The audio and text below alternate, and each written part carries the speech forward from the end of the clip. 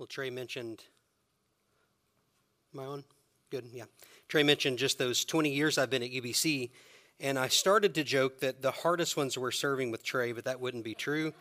In fact, it was just this week that me and another one of our associate pastors were commenting on not only the good, capable hands that you all are in with Trey as your pastor, but particularly just as we have a broad spectrum of ministry at UBC, we have certainly felt the loss of Trey and Kristen from our staff team, and we are grateful that just up the road, Trey is your pastor alongside Greg. And so we're grateful for the work that God's doing here at OBC.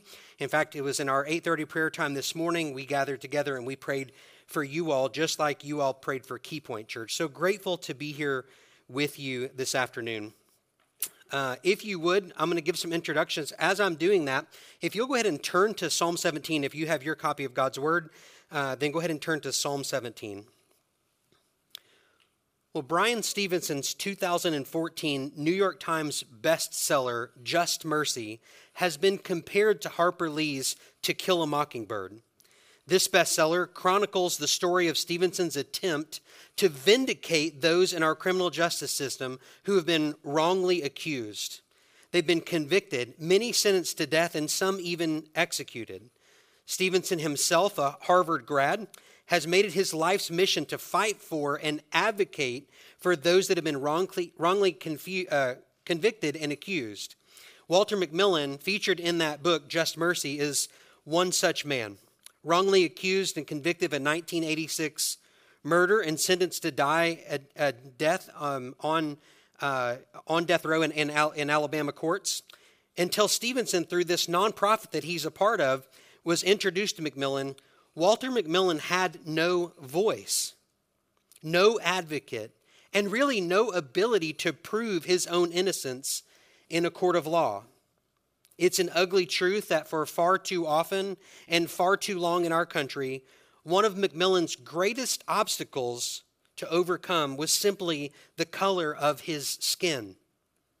Can you imagine the feeling of knowing that you're innocent of whatever you've been convicted of, and yet there you are, completely helpless and unable to vindicate yourself, alone in your own thoughts to ponder your plight, discouraged by a broken system, distraught by those who you thought were your friends, who now maybe, just maybe, have given ear to the fact that maybe you did do what they say you did.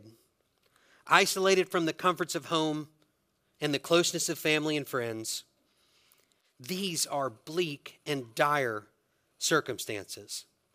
And as we turn to the Psalms this afternoon, I believe we find David experiencing feelings similar to that of what Walter McMillan must have felt in 1986. The exact circumstances around Psalm 17, we aren't told. But we know from books like 1 Samuel that David spent a lot of time on the run, fearing for his life at the hands of the jealous king, King Saul. In fact, it's in 1 Samuel 18:9 that we learn from the day that David slew Goliath and took that attention away from King Saul. 1 Samuel 18:9 says, "So Saul watched David jealously from that day forward." So in Psalm 17, we find David facing intense opposition from those that are seeking to do him harm. And David is both incapable and uninterested in seeking to vindicate himself from his enemies who are relentlessly pursuing him. The Psalms are often written using a literary form called chiasm, and rather than getting off in the weeds and explaining literary structures, I'll just give you a couple of examples of a chiasm or a type of chiasm that may help us because we're going to see it in our structure today. So for example, the statement, "When the going gets tough," you all would say, the tough get going, right? So it's a statement of an argument made and then it answered in reverse order by the original statement. Here's another one. By failing to prepare, you're preparing to fail, right? So this particular psalm has a central axis of importance that we're going to see in verses 7 through 9. So I want you to keep your eyes open for contrast throughout the psalm, particularly around verses 7 through 9. So with that brief introduction, let's turn then to Psalm 17. Lord, hear a just cause. Pay attention to my cry. Listen to my prayer. From lips free of deceit. Let my vindication come from you, for you see what is right. You have tested my heart. You have examined at night. You have tried me and found nothing evil. I have determined that my mouth will not sin. Concerning what people do by the words from your lips, I have avoided the ways of the violent. My steps are on your path. My feet have not slipped. I call on you, God, because you will answer me. Listen close to me. Hear what I say. Display the wonders of your faithful love. Savior of all who seek refuge, from those who rebel against your right hand, protect me as the pupil of your eye. Hide me in the shadow of your wings, from the wicked who treat me violently, my deadly enemies who surround me. They are uncaring. Their mouths speak arrogantly. They advance against me. Now they surround me. They are determined to throw me to the ground. They are like a lion, eager to tear, like a young lion lurking in ambush. Rise up, Lord. Confront him. Bring him down. With your sword, save me from the wicked. With your hand, Lord, save me from men of the world whose portion is in this life. You fill their bellies with what you have in store. Their sons are satisfied, and they leave their surplus to their children. But I will see your face in righteousness. When I awake, I will be satisfied with your presence. Let me pray for us. Father, we pray that you would have your way in us through your word. And God, that you would give us ears to hear and a will to obey as we spend time in this important psalm. We pray these things in the name of Christ Jesus our Lord. Amen. Well, this psalm, as David noted in that introduction, is a prayer. In fact, it's the first prayer recorded in the Psalter. It's a prayer of protection. So David's crying out to God for protection, for vindication, for help. To vindicate just simply means to clear or to justify, to uphold according to evidence. So the main idea for our time together from Psalm 17 is this: God's vindication comforts his people and condemns his enemies. God's vindication comforts his people and condemns his enemies. And that main idea is going to serve as our basic outline in 2 points. So first, we're going to consider God's vindication comforts his people from verses 1 to 9. And then we'll transition a bit later. God's vindication condemns his enemies, verses 10 through 15. So let's look together then at God's vindication comforts his people. And in particular, I want to look at the first 5 verses, and I want us to consider David's cry. So here again, Lord, hear a just cause. Pay attention to my cry. Listen to my prayer from lips free of deceit. Let my vindication come from you, for you see what is right. You have tested my heart. You have examined me at night. You have tried me and found nothing evil. I have determined that my mouth will not sin. Concerning what people do by the words from your lips, I have avoided the ways of the violent. My steps are on your path. My feet have not slipped.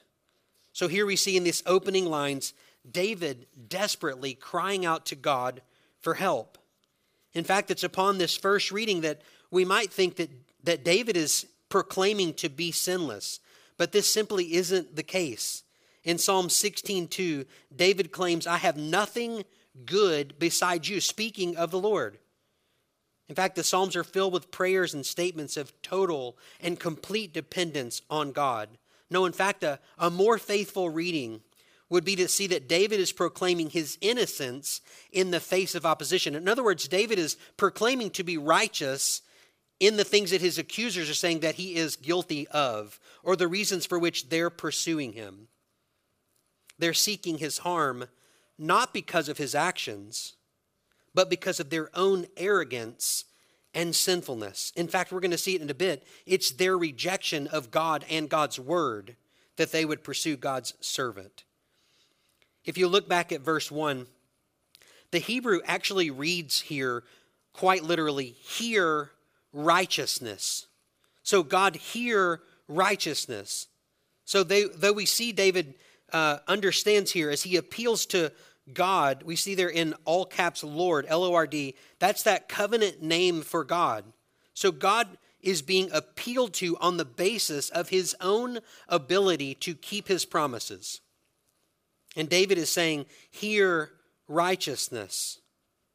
It's similar to what we see in the book of Job, where if you're familiar with the book of Job in the Old Testament, in verse 1 or chapter 1, verse 8, the Lord says this to Satan, have you considered my servant Job? No one else on earth is like him, a man of perfect integrity who fears God and turns away from evil. So this appeal that David is making before the Lord to hear his cause is similar to the way we find the scriptures talking about Job. One who is not sinless, but one who is walking in righteousness, and therefore, for the reasons he's being pursued, he is sinless in that sense. In verse 2, we get a fuller picture of what David is asking from God. He's asking God to vindicate him against his enemies who speak falsely, who accuse falsely, who pursue his life with vigilance. You see, it's one who thinks themselves sinless. They don't need vindication. But here we find David crying out to the Lord for that very thing. He's crying out to that covenant-keeping God, you are the righteous one. You are the one who judges fairly. You and you alone can vindicate, both in this moment and finally. So we note there in verse 1, David's appeal is hear righteousness. In verse 2, he says, for you see what is right. So verse 1, we have hear righteousness. And in verse 2, we have see righteousness. And further there in verses 3 through 5, David argues his case before the righteous judge, that God, as the righteous and right judge, should hear his cry, boldly going before the Lord, not in arrogance, but in humble submission. Look there again at verses 3 through 5. David says the Lord has tested his heart and tried him and found nothing. It's this phrase, visited me by night, that alludes to the fact that when we're alone in our own thoughts, in the wee hours of the night, that's where we're most often finding ourselves in trouble, right? In fact, some have said nothing good happens after midnight. Another pastor has once said there's nothing more dangerous than a bored man. But David here says, you've searched me, you've seen me at night, and he proclaims his innocence in the matter. He determined with his mouth that he would not sin, or as the ESV says, he would not transgress. So here David uses contrast to show us that he is not like his enemies. So whereas they have transgressed the Lord's word, and have pursued David, God's anointed king, he's being pursued not as a king, but as a criminal. And Saul, who was once God's anointed king, is transgressing God and no longer listening to his word, no longer experiencing the favor of God. He had given himself over to his sin, or quite more accurately, more terrifying, is the Lord had given him over to his sin. David, by contrast, has not ignored God's word, and he's appealing on the basis of his humble submission to the Lord that he be vindicated. Then in verse 4, concerning what people do by the words of your lips, I have avoided the ways of the violent. Again, we're meant to see that contrast. David, being pursued, though innocent, is continuing to trust the Lord and his word, and even his ways. So this too is what's meant in verse 5, when David says his feet have stayed on God's paths, that they have not slipped. Specifically, twice, David could have easily taken Saul's life from him. Again, if you're familiar with 1 Samuel chapter 24 and chapter 26, there are two examples where Saul was close enough that David could have taken action. He could have taken Saul out and ended all of his problems in one sense. But David continues to appeal to God's faithfulness and says, no, this is the Lord's anointed for now, and I'm not going to touch him. I'm not going to vindicate myself. I'm going to trust that the Lord will vindicate. The Lord will see me through. So David would not take action. He would not take this action into his own hands. This is what David means when he says he's avoided the way of the violent. You see, I believe David understood that while he is and has been pursued by his enemies, his protection has been at the hand of his God. His holding fast has been at the Lord's doing. His feet not slipping has been God's keeping him on sure footing. If in fact this psalm is referring to Saul as David's enemy, Saul and his men are pursuing the Lord's anointed and have taken up the ways of the violent. David maintains and pleads his innocence before the righteous judge. But I want you to note something, that before David ever asks the Lord for anything, he goes before the Lord having examined himself and asking the Lord to do the same. So David, even as his enemies surround him, we see in verse 11, he thinks carefully about his prayer. He examines his own heart and asks God to do the same. And I wonder for you this afternoon, do you pray like that? Do you pray carefully, considering the condition of your own heart before you approach the throne of grace and appeal to God? Or do you neglect self-reflection and in favor pursue self-gratification? Do you believe the Lord even hears? And if he does hear, is he concerned? Do you pray at all? Or do you simply seek to take matters into your own hands? Well, let me encourage you to encourage your elders, those who faithfully teach you and pray for you. Let them know you're praying for them. Let them know that you are joyfully submitting under their leadership. It was a great encouragement to me this morning to have been prayed for by our church as we were praying together and praying for you. And it was a great joy to get messages over the week of Trey letting me know he's praying for me as I'm preparing. In fact, it's Robert Murray McShane once said, "What a man is on his knees before God, that he is, and no more." So God invites us. He hears us, and he answers us according to his will when we pray. So pray and trust and watch and wait on the Lord regardless of your present circumstance. David's cry, his prayer to this covenant-keeping God, who alone could vindicate on the basis of his own character and on behalf of David, he's innocent in the matter, and yet here he is, patiently waiting, patiently enduring, and faithfully crying out to God. I want us to look at David's comfort in verses 6 through 9. So this second section of the psalm opens with David having proclaimed his innocence and having searched his own heart, having searched his own mind, having considered his actions, appealing to God on the basis of God's righteousness and on his right standing before God as one who is seeking to be obedient. In verse 6, he says, "I call on you, God, because you will answer me. Hear what I say." You see, if David's appealing to God on anything other than God's own righteousness, this prayer is anything but brazen. But it's not brazen.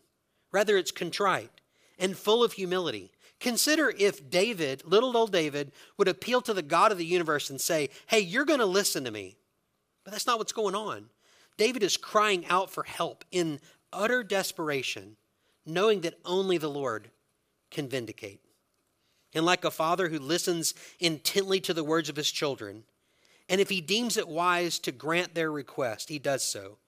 But before that appeal is ever made, every dad knows the voice of his children and that heart-melting appeal of, "Hey, Dad," that comes from their child just before they issue that request.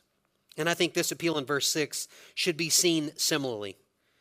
Though the stakes are high for David, and God is perfect in his every being, in every part of his character, he's perfect. He's willing and able to hear David, to comfort David, and to vindicate David. Remember, it was verse 1 that David called out to God by his covenant-keeping name, Yahweh. And in verse 6, the word David uses here to reference God has another sense, that of like creator God. So covenant-keeping God and creator God. And then look what he does in verses 7 through 9. Listen, display the wonders of your faithful love. Savior of all who seek refuge from those who rebel against your right hand. Protect me as the pupil of your eye. Hide me in the shadow of your wings. From the wicked who treat me violently, my deadly enemies who surround me. So in this chiastic structure that we talked about a minute ago, we get the sort of the crescendo of the psalm. It comes in the middle in verses 7 through 9. And what David does here is really important, very powerful for us. So when David says in verse 7, display the wonders, he's calling on God to act as he has in history on behalf of his people. So let's think just for a minute. God made a covenant people for himself out of nothing in Abraham. He protected his people when the angel of death passed over his people in the homes in captivity in Egypt. He led them out of Egypt, not only on dry ground, but he led them out with food and bounty to go into the next stage of their journey. He provided for them in the wilderness manna from heaven. He gave them the promised land, this land flowing with milk and honey, abundance and blessing. So David says, display the wonders. Display your wonders. But more, display the wonders of what? And we learn there, he says, display the wonders of your faithful love. So it's your steadfast love. Again, drawing on that covenant-keeping love of God to his people. But we're going to learn that that covenant-keeping promise, that love of God, isn't available to everyone, but it is available freely to all those who seek refuge in God. Brothers and sisters, God is our refuge, and we can shelter in his care. If you look with me at verses 8 and following, the phrase, the pupil of your eye and the shadow of your wing, those denote protection and safekeeping.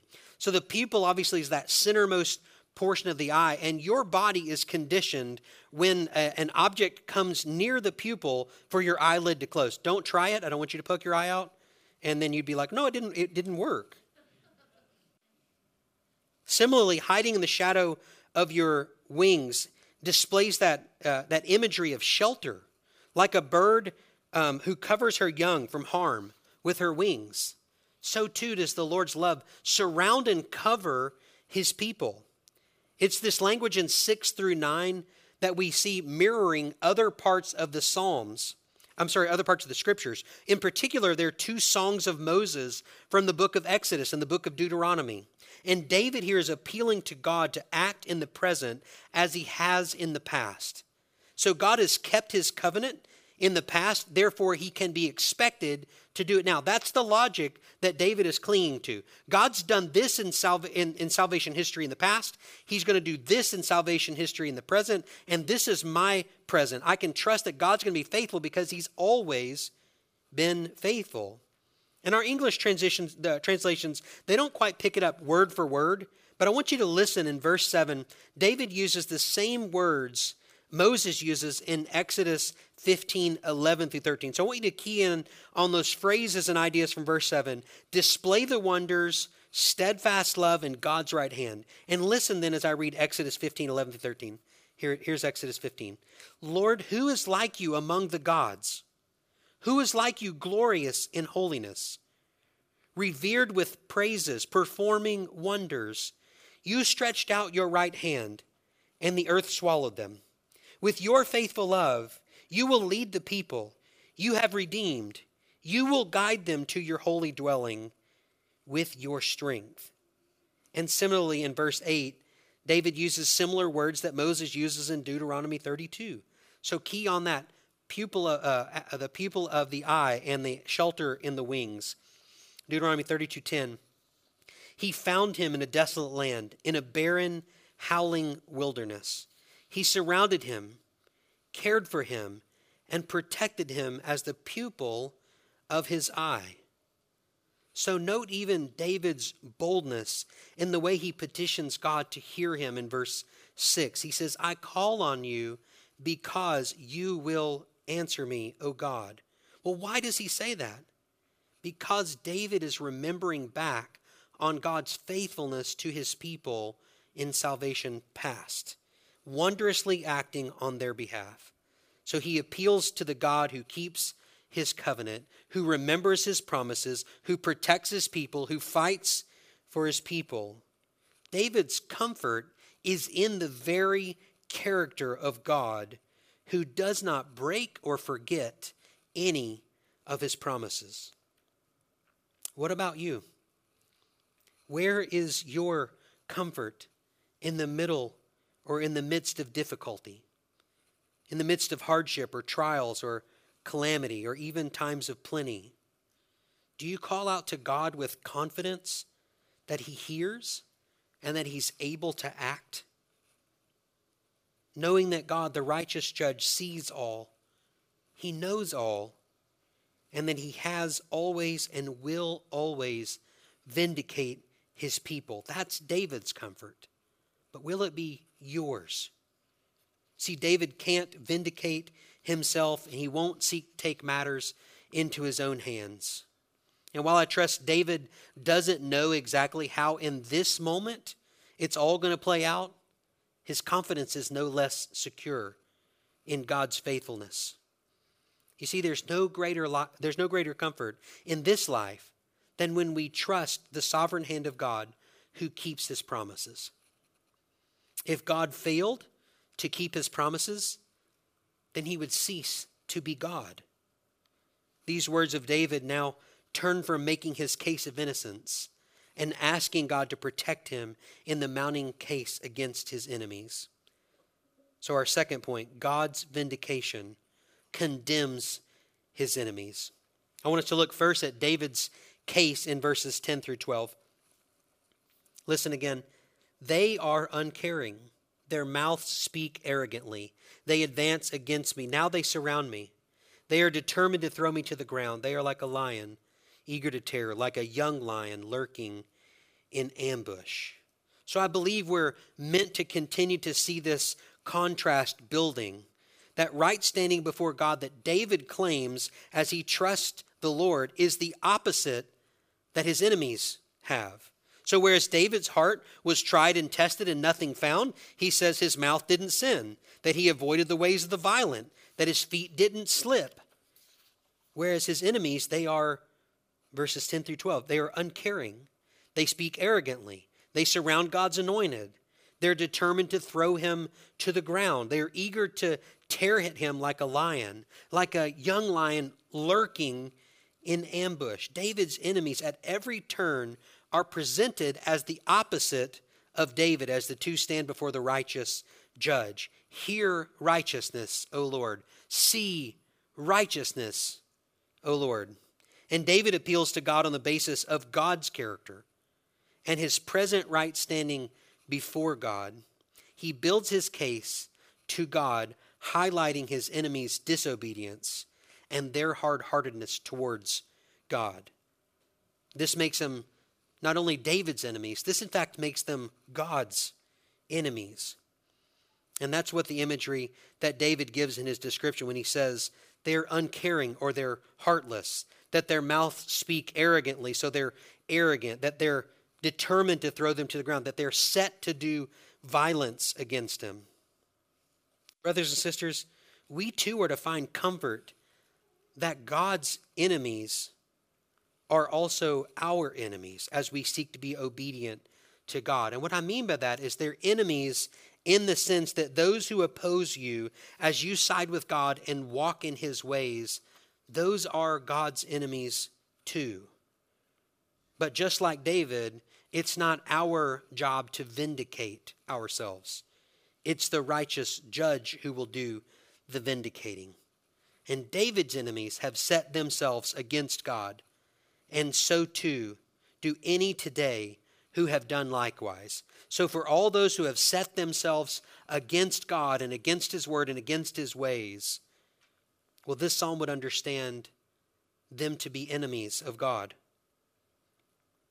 But take comfort, because remember, we too once were the enemies of God, subject to his just judgment. We were not friends of God, but enemies. This just judgment that we read of was what we heard in our scripture reading in 2 Peter chapter 3. In David's case is that he's innocent of transgressions before God, and his contentment is in the Lord's ability to vindicate him and deal with his enemies. So look with me at David's contentment in verses 13 through 15. He's content in knowing that God will vindicate him, and God's vindication will heap judgment on his enemies, because God will always vindicate his own name, and he will not share his glory with another. In verses 13 through 15, we see, "Rise up, Lord, confront him, bring him down. With your sword, save me from the wicked. With your hand, Lord, save me from men of the world whose portion is in this life. You fill their bellies with what you have in store. Their sons are satisfied, and they leave their surplus to their children." We'll stop there for a moment. So verse 13, rise up. Again, we see, O Lord, or that Yahweh, that covenant-keeping name. David says, confront them, bring them down. With your sword, save me from the wicked. With your hand, Yahweh, save me from men of the world. These men, we learn, their portion is in this world. We see in David's writing that he says that God fills their bellies with what they have in store. The sense here is that God has given them over fully to what they think satisfies them. So they heap on them their fill, that what they crave. So whatever the world can give them in an illusion of satisfaction, they're heaping it full. Their bellies are full of whatever this world can offer them, but only what this world can offer them. In fact, the second part of verse 14 there, the imagery of satisfaction with children and their abundance that they leave to their infants, I believe David is issuing a warning of what a legacy of one's life can leave to their children.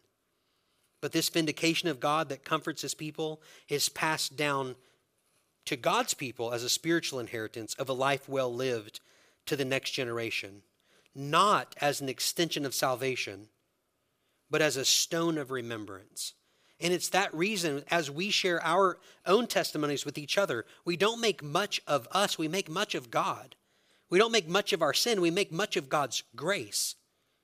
Because even our testimonies are meant to display the wonders of the glories of the gospel to each other, that we would make much of God.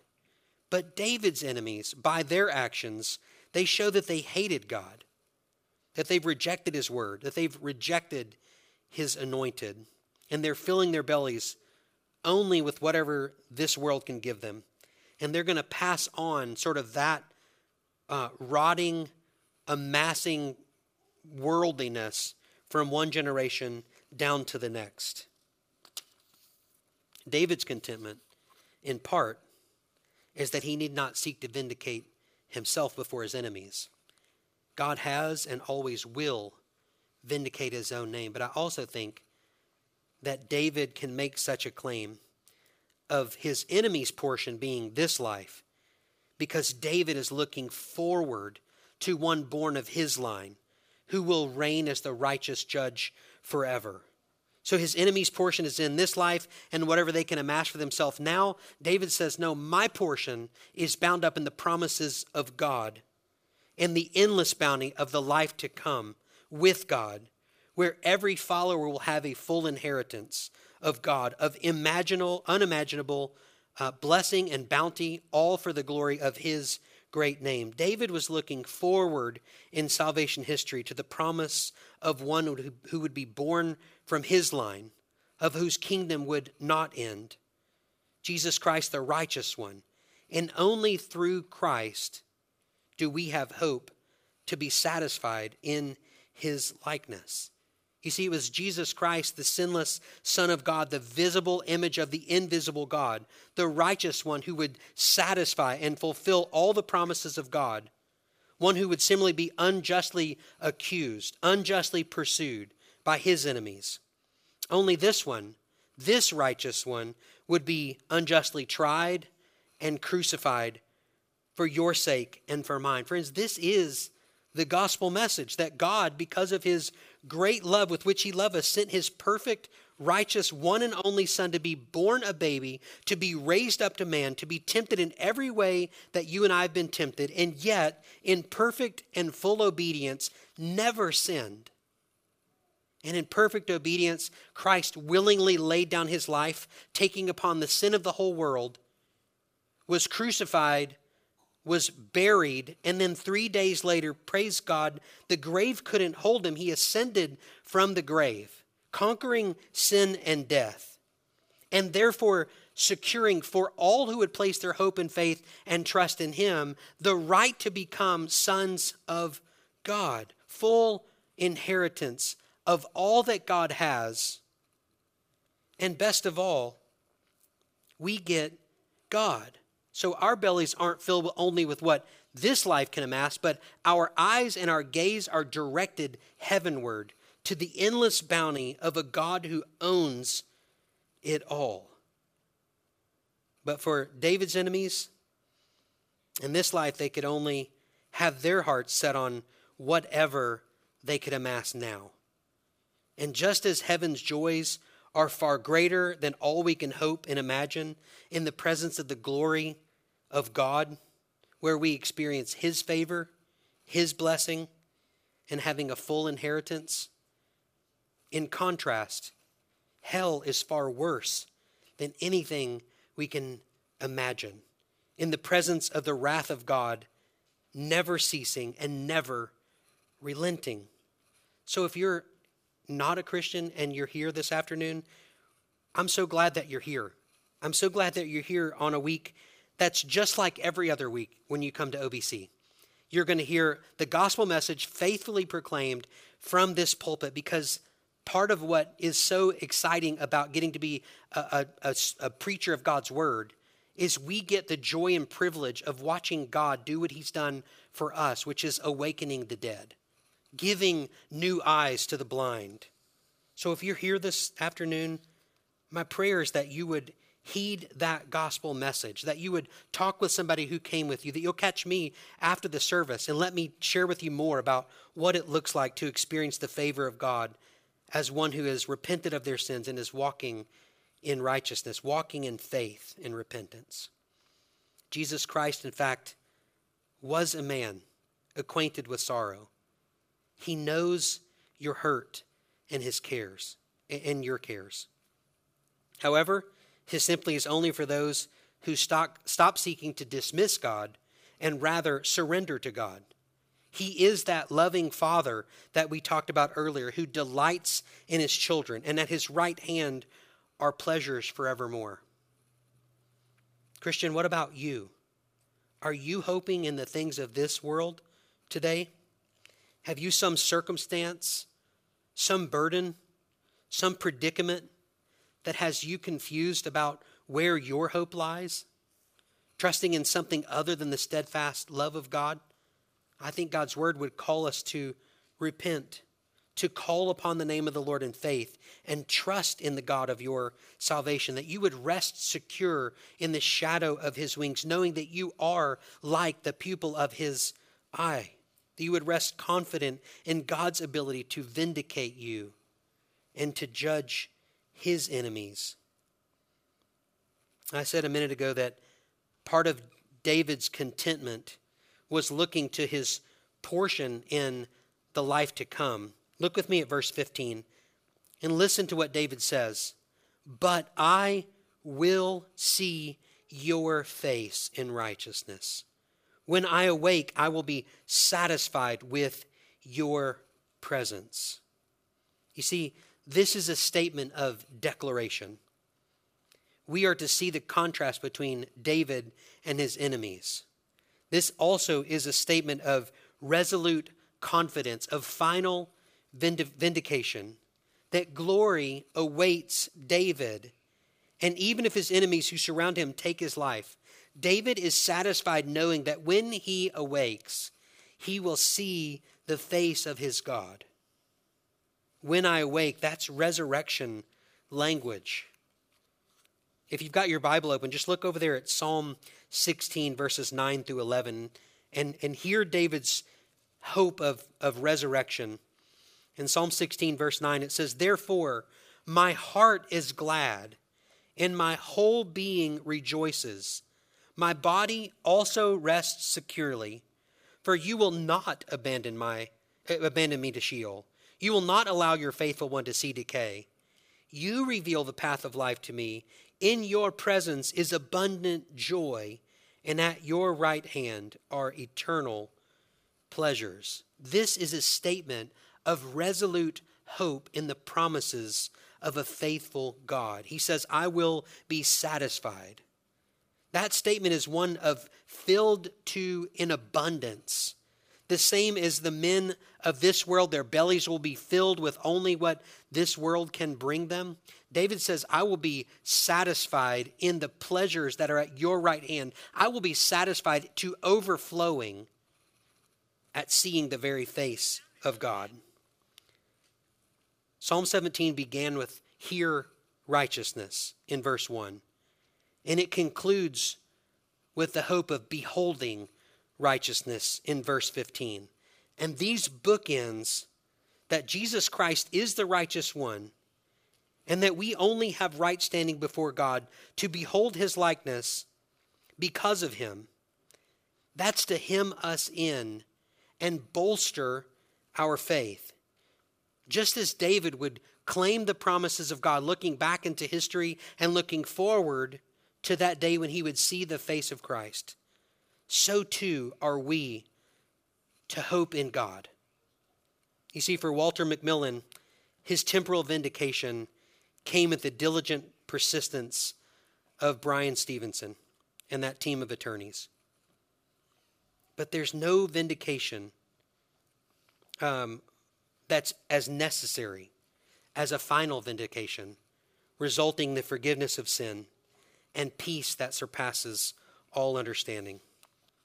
This is the vindication only God can do and has done through Christ Jesus. So I ask you, who are you placing your hope in for vindication from your sin? Let's pray together. Father, we are grateful for your love and kindness to us in Christ. We're grateful that Jesus Christ is the righteous one. Father, we're grateful that you are the same yesterday, today, and forever. Father, we are humbled that your glory extends from salvation past to salvation present through eternity forever. You are the same. And Father, you vindicate your people because your glory is unmatchable and you will not share it with another. And so, Father, we give you praise that in the shadow of your wings, we find comfort and rest. We give you praise that you have given us eyes to see and ears to hear. So, Father, we pray now that you would give us the will to obey. And we pray these things in Jesus Christ for your glory. Amen. Well, it's because of this goodness of God that we can sing the truths of our last song, a song that sings of the glorious realities that we are, in fact, in Christ, bound for eternity, that this place is not our home. So let's stand and sing together on Jordan's stormy banks.